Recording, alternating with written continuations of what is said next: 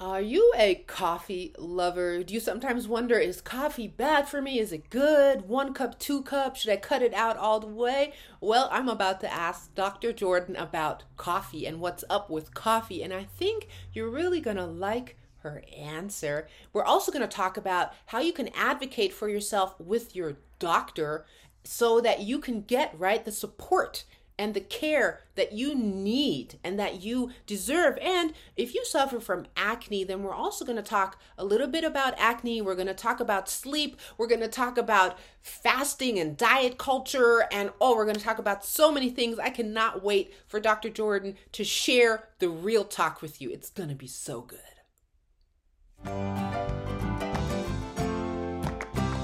Welcome to the PMDD Healing Summit, where the world's top experts share hope, guidance, and next steps for your PMDD healing journey. And today I am super honored and excited to be here with Dr. Jordan Robertson. And let me tell you a little bit about Dr. Jordan. Dr. Jordan is a naturopathic doctor, podcaster, and women's health author. She has a special interest in women's health, including expertise on PMS, PMDD, fertility and miscarriage, PCOS, and endometriosis, helping women and people with ovaries move from overwhelmed and misunderstood to confident and capable of managing their hormone health. Dr. Jordan has supported thousands of patients on their healing journeys. And that's why I am so happy that you said yes to the PMDD Healing Summit. Welcome, Dr. Jordan. Thank you so much for having me. Oh, so good to have you here. And let's just jump right in. Could you just share a little bit about your journey and why you're so passionate about supporting menstruators and their health? Yeah, it's a good, I think every practitioner who gets really invested in a particular condition probably has some kind of personal story or connection with it. And I certainly have followed, my interests have followed along with my own personal journey. So I started being connected to the women's health space after I suffered from 3 consecutive miscarriages in my own personal health history. And that was done at a time where I was graduating as a medical professional. I've, in theory, had all the information like at my fingertips, and yet was not like able to, tackle this one part of my health. And it led me to dive into the research, specifically looking at women's health, and highlighted some of the gaps we have in assessment, in flagging people that are at risk for particular conditions, and getting that like early intervention. That was where, my personal struggle was. And I spent lots of time looking at the women's health sphere as it pertained to, younger women and people with endometriosis and PCOS and et cetera. But it wasn't until I started to struggle with my own mood and mental health as it pertains to my hormones did I get really curious about what's happening in the brains of people with ovaries and women when hormone levels change throughout the month. And that was really what sort of prompted me to do the deep dive on PMS, perimenopause, and PMDD, which all do have this thread of similarity where the body and the brain are now sensitive to the normal hormone fluctuations that we experience from month to month. That's really what led me to be so interested and develop that like sense of compassion for this patient population, because I was doing it too, and I was going through it too. And so I wanted to know more about it so I could better help myself. But it also then like opened up this whole door that this is a patient population that's not that well served. From diagnosis to support, we're really struggling with this patient population. Yes. Thank you for bringing that up. I'm just going to go on a tangent really quickly and come. That's one of the big things that people, we don't get taken seriously by our doctors, by our healthcare providers. What can we do? Like, if I'm thinking I might have PMDD but there's this wall, what can we do? What are some tips? Do you have anything that you could say to people? For sure. So number one is to track your symptoms. And so in the literature specifically, we've identified that it's tough for people to look back on their last month and actually tell us what happened accurately when it comes to their hormones. And you may have even experienced that yourself where you're like, yeah, like, last month wasn't so bad, right? Like you almost have this like you forget, or we overestimate how difficult some of our symptoms were. And that doesn't mean that they didn't happen and they weren't real. It's just that it's hard to communicate things that happened in the past. Very different than if you journal it, or if you write it down, or use an app where you can clearly say, like, hi, doctor, I've tracked my symptoms for the last 2 months, and over here I have none, and over here I'm suicidal. That's a very different piece of information that you're taking to them. And it's speaking their language truly, to be able to say, I've followed this along. The pattern's really clear. This is what I'm struggling with.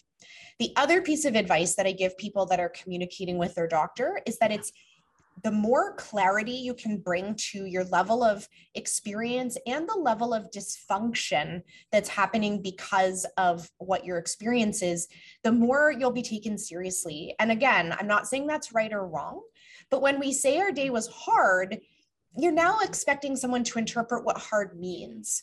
When you say, I had to go home from work, I couldn't take care of my child, I had to X, Y, and Z, right? When we can line it up with actions or daily activities that you could or could not do, when you don't use metaphors to describe how you're feeling. So don't say, there's an army of angry people in my brain invading.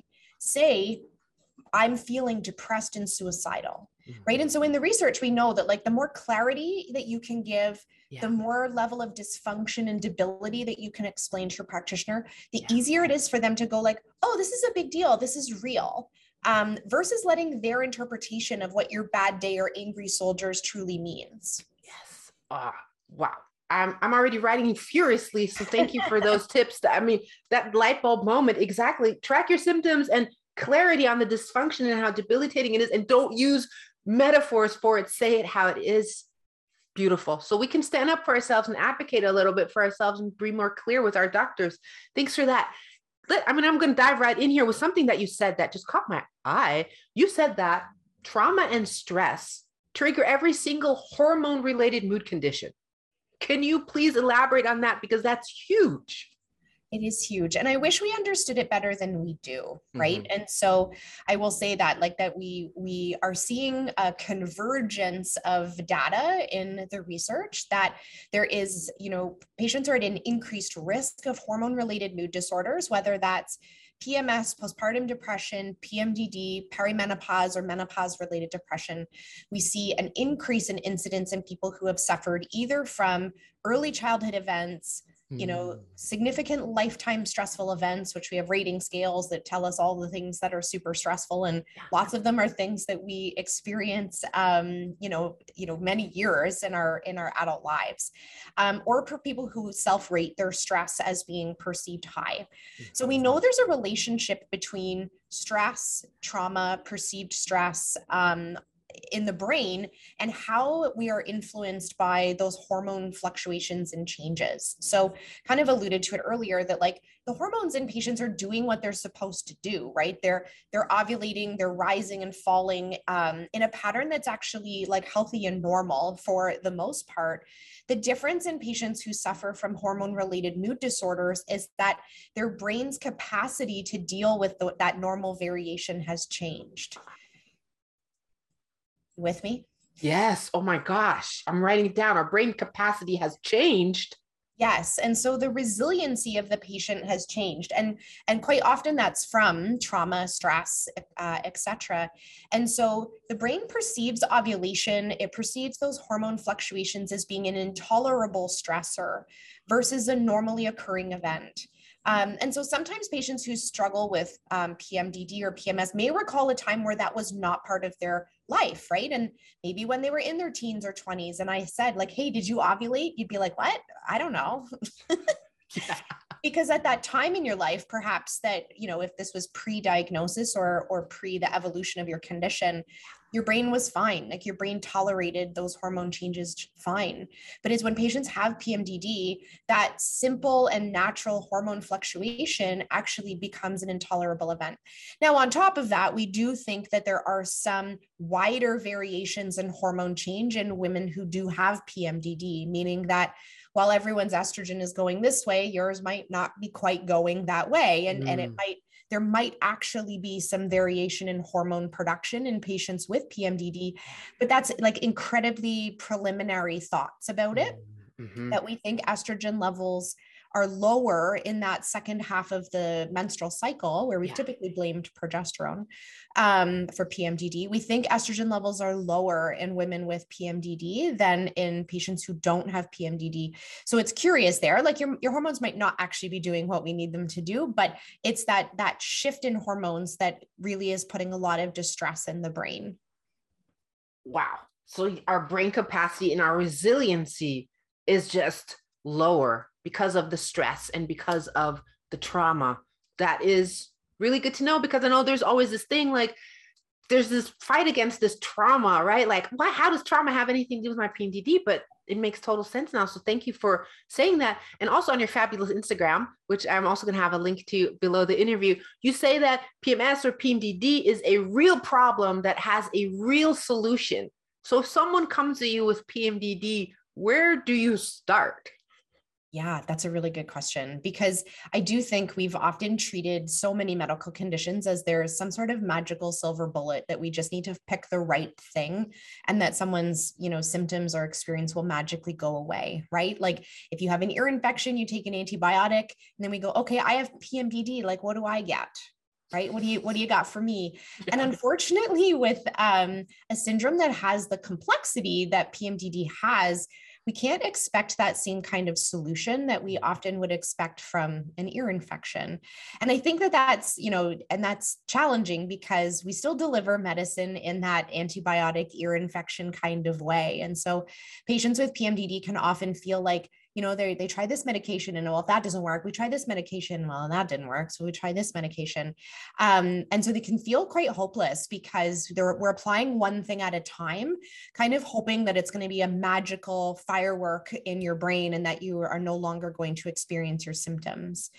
But if we can look at PMDD as being a more complex nervous system dysregulated state, then we start to see how complex the solution also needs to be. So there's lots of things that will influence how our body feels at the time of ovulation, from our nutrition to our sleep to our, ability to be resilient, to our automatic thought patterns, and, our nutrient status for specific nutrients. And so the solution actually ends up being as unique as the individual, which in research, we hate that. Like in research, we just want to give everyone the same thing and see a statistically significant benefit. And then we're like, okay, this is what we do. We're going to give it to everybody.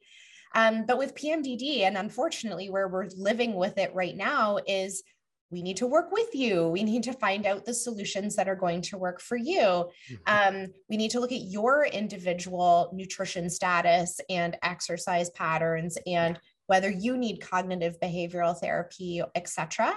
But I want people with PMD to know that all of those areas of their health do matter, right? And if they all chipped in a 5% improvement, we'd be doing well, right? But I think it's that we ignore the influence of some of those other pieces that they have on how people feel. And the other challenges is that they often take some time to see that we need some consistency in change to see the consistency in results. And often when we meet patients with PMDD, like they are sidelined half of the month, right? And our treatment solutions need to be quite compassionate and layered on in a way that is manageable for patients that have, a large amount of suffering for half of the month. And your solutions in month one might not be your ultimate choice, whether that's medication or what have you, but it needs to be part of an ongoing plan to build your plan to the point where you can be resilient, that nutrition and exercise and whatnot does support you. Does that make sense? Thank you for saying that. Yeah. Sorry to cut you off. Thank you for saying that we're unique, and that it's unique and that it's different for everybody. Because I see it so much in the communities, somebody shares something that worked for them, and then it's like, oh, I'm going to try that. And what if that didn't work for me? And then we're like, oh, I'm just stuck with this for the rest of my life. Yeah. And people can feel like a failure, right? Like that. And there's a lot of shame, I think, in, there's something really powerful about those online groups. And I've had patients develop the courage to advocate for a hysterectomy through groups, right? Like, which is just like it's so empowering because it's such an isolating condition. But also, I mean, I always say nobody gets on TripAdvisor to write about the mediocre chicken, right? Like you either see like glowing recommendations for something that may not fit for you and may not be the right choice for you, or you may hear someone's horror story of a solution that actually might be your best next step. And so I always like think, you know, community is wonderful. Just be mindful of like how you feel when you're consuming like that medical information to make sure that, you know, you're not ignoring something that might be valuable for you. Thank you for saying that. Yeah, to evaluate that. And that's why I kind of love having you here and, you know, other people here, like this reson, you know, like so they can find something that resonates with them and start trying that out. And you were just talking about sleep and how important is sleep is. And I know a lot in our community struggle with, you know, insomnia. They have trouble falling asleep, staying asleep. What could the cause be for that? And what do you recommend for sleep troubles? Yeah, sleep is a complex one. Like it's almost like this asking the question of like, well, what do you got for PMDD, right? Like it's, I mean, it's like, well, it kind of depends. But I will say that like one of the mistakes we make when treating sleep is thinking about it in those last like 3 minutes before we climb into bed, right? And so patients will think about their sleep when they like pull up the covers and they're like, okay, I'm ready. Without thinking about the influence that their entire day's pattern of nutrition and stress and blood sugar regulation and caffeine ingestion and all of the things have on moving us farther away from sleep rather than towards sleep. So the moment we wake up in the morning, our brain is really driving towards the following sleep, right? Like that's like biologically that's, and then every woman's like, yeah, no, I knew that. Know what I mean? Like hormonally, like that's we move towards the next night of sleep. Yeah. And there's a lot of things that happen in our daily life that actually block that sleep build or that sleep pressure that grows through the day. So caffeine's the best example, right? If your last cup of coffee is at 2 p.m, it is still in your body at 10 p.m.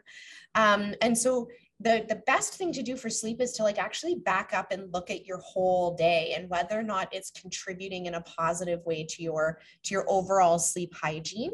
That's really the best place to start is that nobody's sleep is dramatically cured by a sedative, whether it's pharmaceutical or natural, it doesn't matter. That's actually not the right way to think about sleep at all. But look at it through the whole day. Like, what am I doing during the day to maybe possibly interrupt my sleep and to genius? Absolutely awesome. All right, I got sleep off the list. And also what came to me and what I saw, you talk about macronutrients. And I think I've heard about it, but I do not know what those are. And could you share and why they're important for us? Yeah, so the basic macronutrients are proteins, fats, and carbs. And it's really just a way to categorize the kinds of calories that we eat in a day or the kinds of where we get our fuel sources from. So macronutrients are different than micronutrients, meaning things like calcium or vitamin A or vitamin D, which are the micronutrients that are in the food that we eat. Macronutrients could comprise of like just various sources of energy. So whether it's fats, and that might be fats from salmon or fats from olive oil versus protein, which might be from chickpeas or might be from chicken, right? And so the reason I talk so much about macronutrients with respect to hormonal conditions is that women are really marketed to around, very extremist type nutrition plans. And that's usually, it's usually under the guise of that this is going to be the silver bullet approach to support your woes. And so you'll often see headlines like, never eat this if you want to banish belly fat, or all of your hormone woes are caused by this. When the reality is that the evidence, there's not really the evidence to support any extremist diet. And women specifically, especially women with PMDD, are, like I already said, your nervous system is struggling. And one of the most stressful things we can do to our nervous system is deprive it of basic calories or basic macronutrients. And certainly I would maybe say some micronutrients. We also seem to struggle more with our mood regulation with respect to hormones if there's certain micronutrients that are also deficient, calcium, vitamin D being maybe the biggest ones. Yeah. And so the reason I talk about it so much is because the actual evidence for PMS and nutrition suggests that people need a balanced diet with an intentional use of carbohydrates, meaning that the more carbohydrates patients had in their luteal phase, the less mood-related symptoms they had. Now, this was a PMS population, so not PMDD, but I'm gonna borrow that information to say that going on a low carb diet or a ketogenic diet is probably not the direction we want to move in if we're suffering with PMDD. And the low calorie, low carb, like your brain and your hormones like peace. Yeah. Right. And it's to underfuel and undereat on a particular micronutrient, macronutrient, or just calories in general, that is not peaceful. And so if we think, even if we just think about like animals in the wild, right? And I always tell my patients this, I'm like, the only reason a mama cheetah would not sleep through the night is if she's being hunted or she's starving to death, right? And your nervous system is not that different. If you're being hunted by your job, right? Or you're not fueling your body, those are two really good reasons why your nervous system would be on high alert.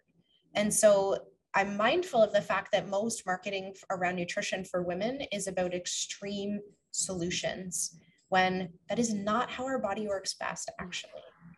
Ooh, thank you for bringing that up. And I'm just something that popped into my mind while you were saying this, extreme solutions. What are your thoughts on this new fad of intermittent fasting? Do you have any thoughts on that? I'm not sure. It just popped into my head because I know that's something everybody's talking about, fasting for a really long time. You know what? I just did a podcast episode on it that airs tomorrow because it's obviously very topical right now.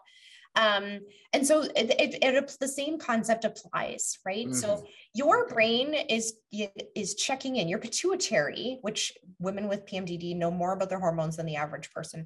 Your pituitary, making your LH and FSH, is checking in with your metabolism and checking in with your fueling every 2 hours. Yeah.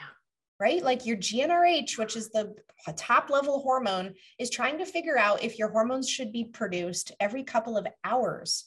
And so when women fast for 16 hours, what are you telling it? There's no food here. This is not a good time to ovulate. Right? And so for lots of women, fasting is creating an artificial break in fueling that is not supporting optimal hormone function. And the vast majority of studies done on intermittent fasting are done in overweight diabetic male patients. And so you can't tell me that we should just like broadly apply that to women. Awesome. Oh my God. Thank you for bringing the truth. Yes, exactly. So talking about, like we're being told to leave all these things out. You're a coffee lover. And I love this post that you did. And, what's the deal with coffee? Is coffee good for our hormones, bad for our hormones? What's up with coffee? You know what? I've researched it to death just to make sure that I wasn't like, digging my own grave, basically, because I am a big coffee lover.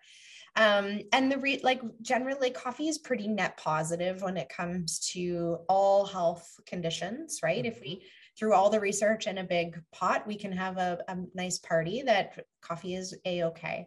However, caffeine is a drug that worsens anxiety and sleep. And so if those are areas of your health that you are currently trying to work on, and I slid a pill across the table and said, here, take this pill, it's totally going to worsen your anxiety.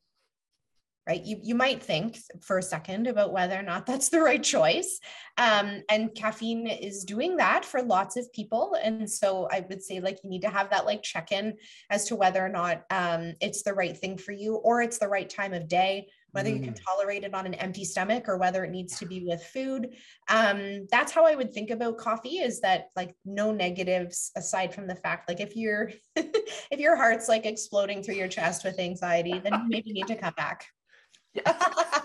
Good one. Okay. I know so many people are like, they're applauding you right now, Dr. Jordan. You did have like a caveat. You did say, but if you need 6 cups of coffee just to get through the day, that might be a sign of an underlying condition or something else that's going on. What could that be a sign of?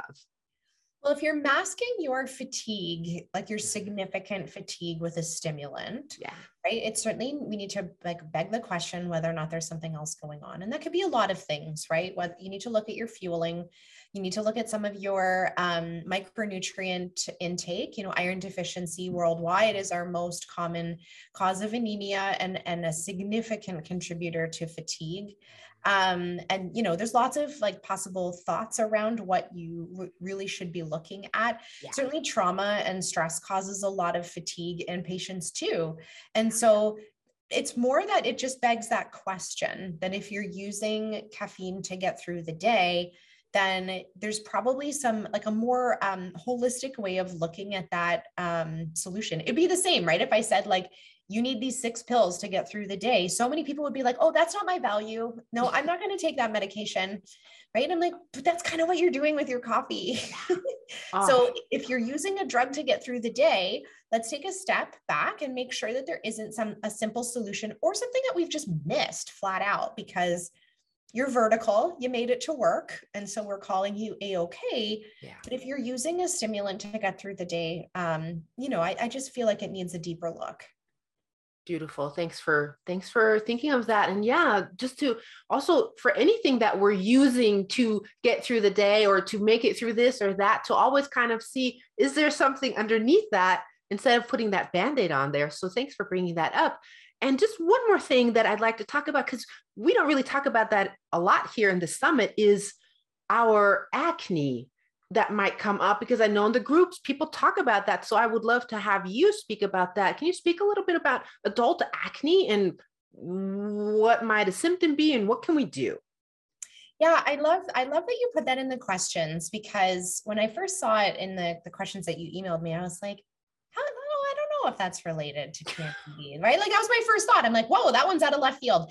Except then when I sat back to look at it and think about it a little bit more deeply, I actually do draw a lot of comparisons between patients with PMDD and us, the way we need to think about acne.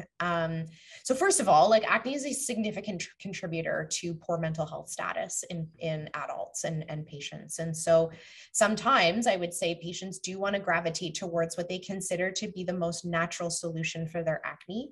But by contrast, that might not actually be the best way to support their mental health with respect to their acne. And so a question I always want to ask patients is like, does this need to be natural or does this need to work? Because we sometimes forget the influence that acne has on and I'm an adult acne sufferer, so I can speak to this like through the depths of my soul.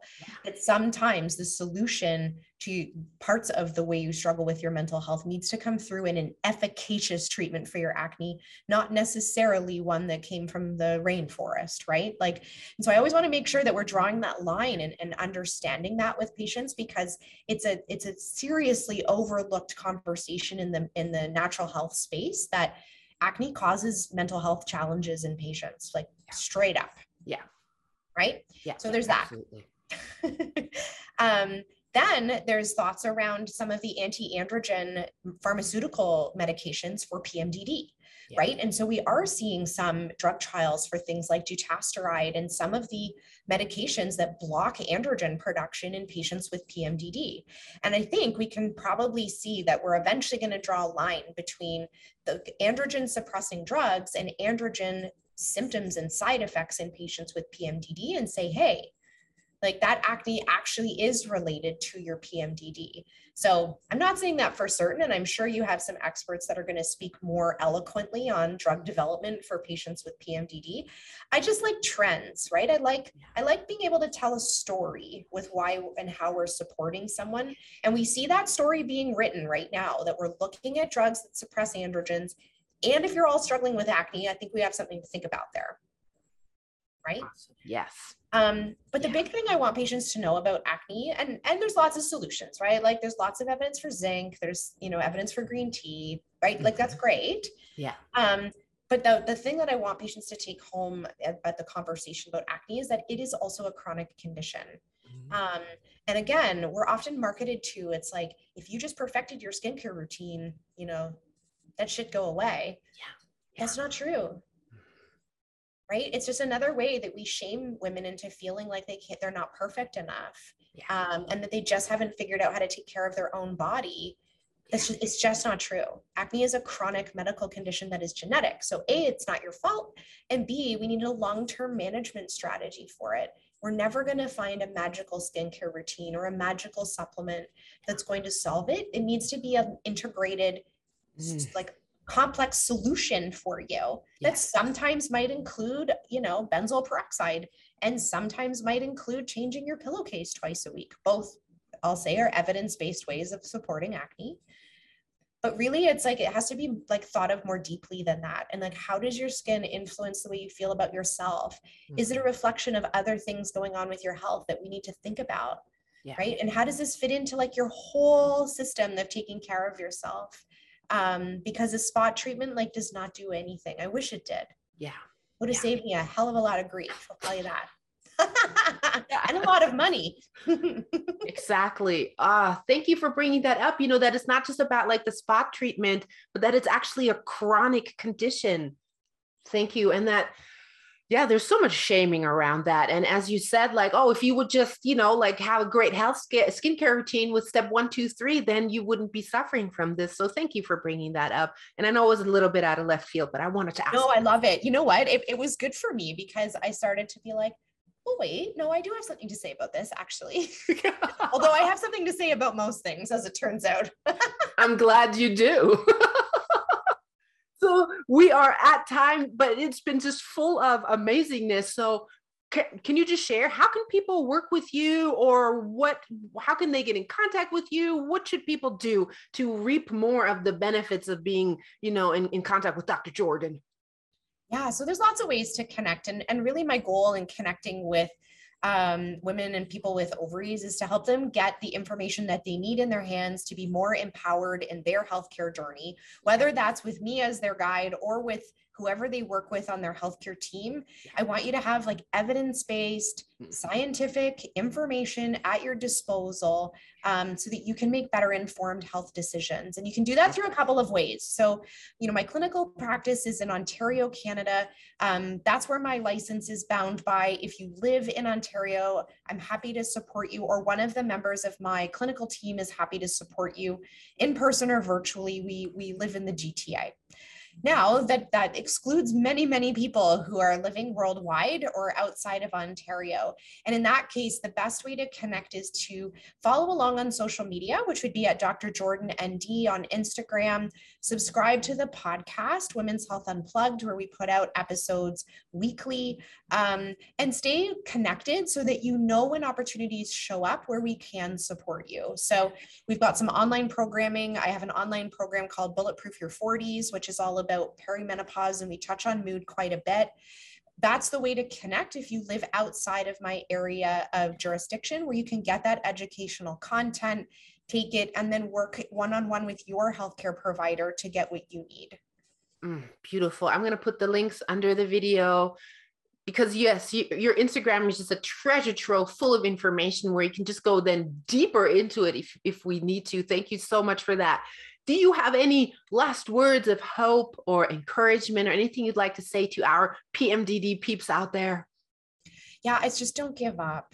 I think that's what I want you to know, is just not to give up, that there is someone who believes you. There is someone who's walked in your shoes. There is someone who will give you the most compassionate solution out there. And we know that we have to keep trying in this group. In the evidence, that's actually what the research says. It says, keep trying.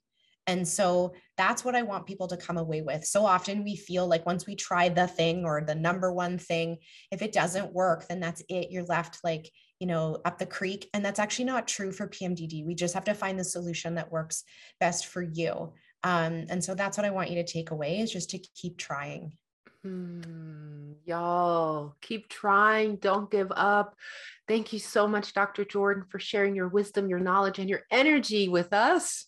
Thank you for having me. Absolutely. And y'all, watch this one again, take notes, follow Dr. Jordan, get in contact, do all the things, and keep trying and don't give up. Bye, y'all.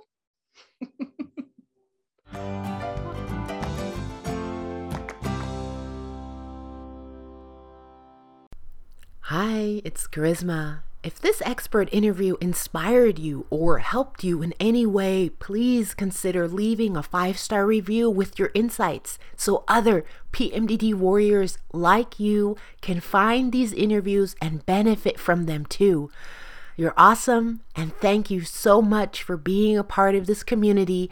And remember, relief is possible. Okay, bye.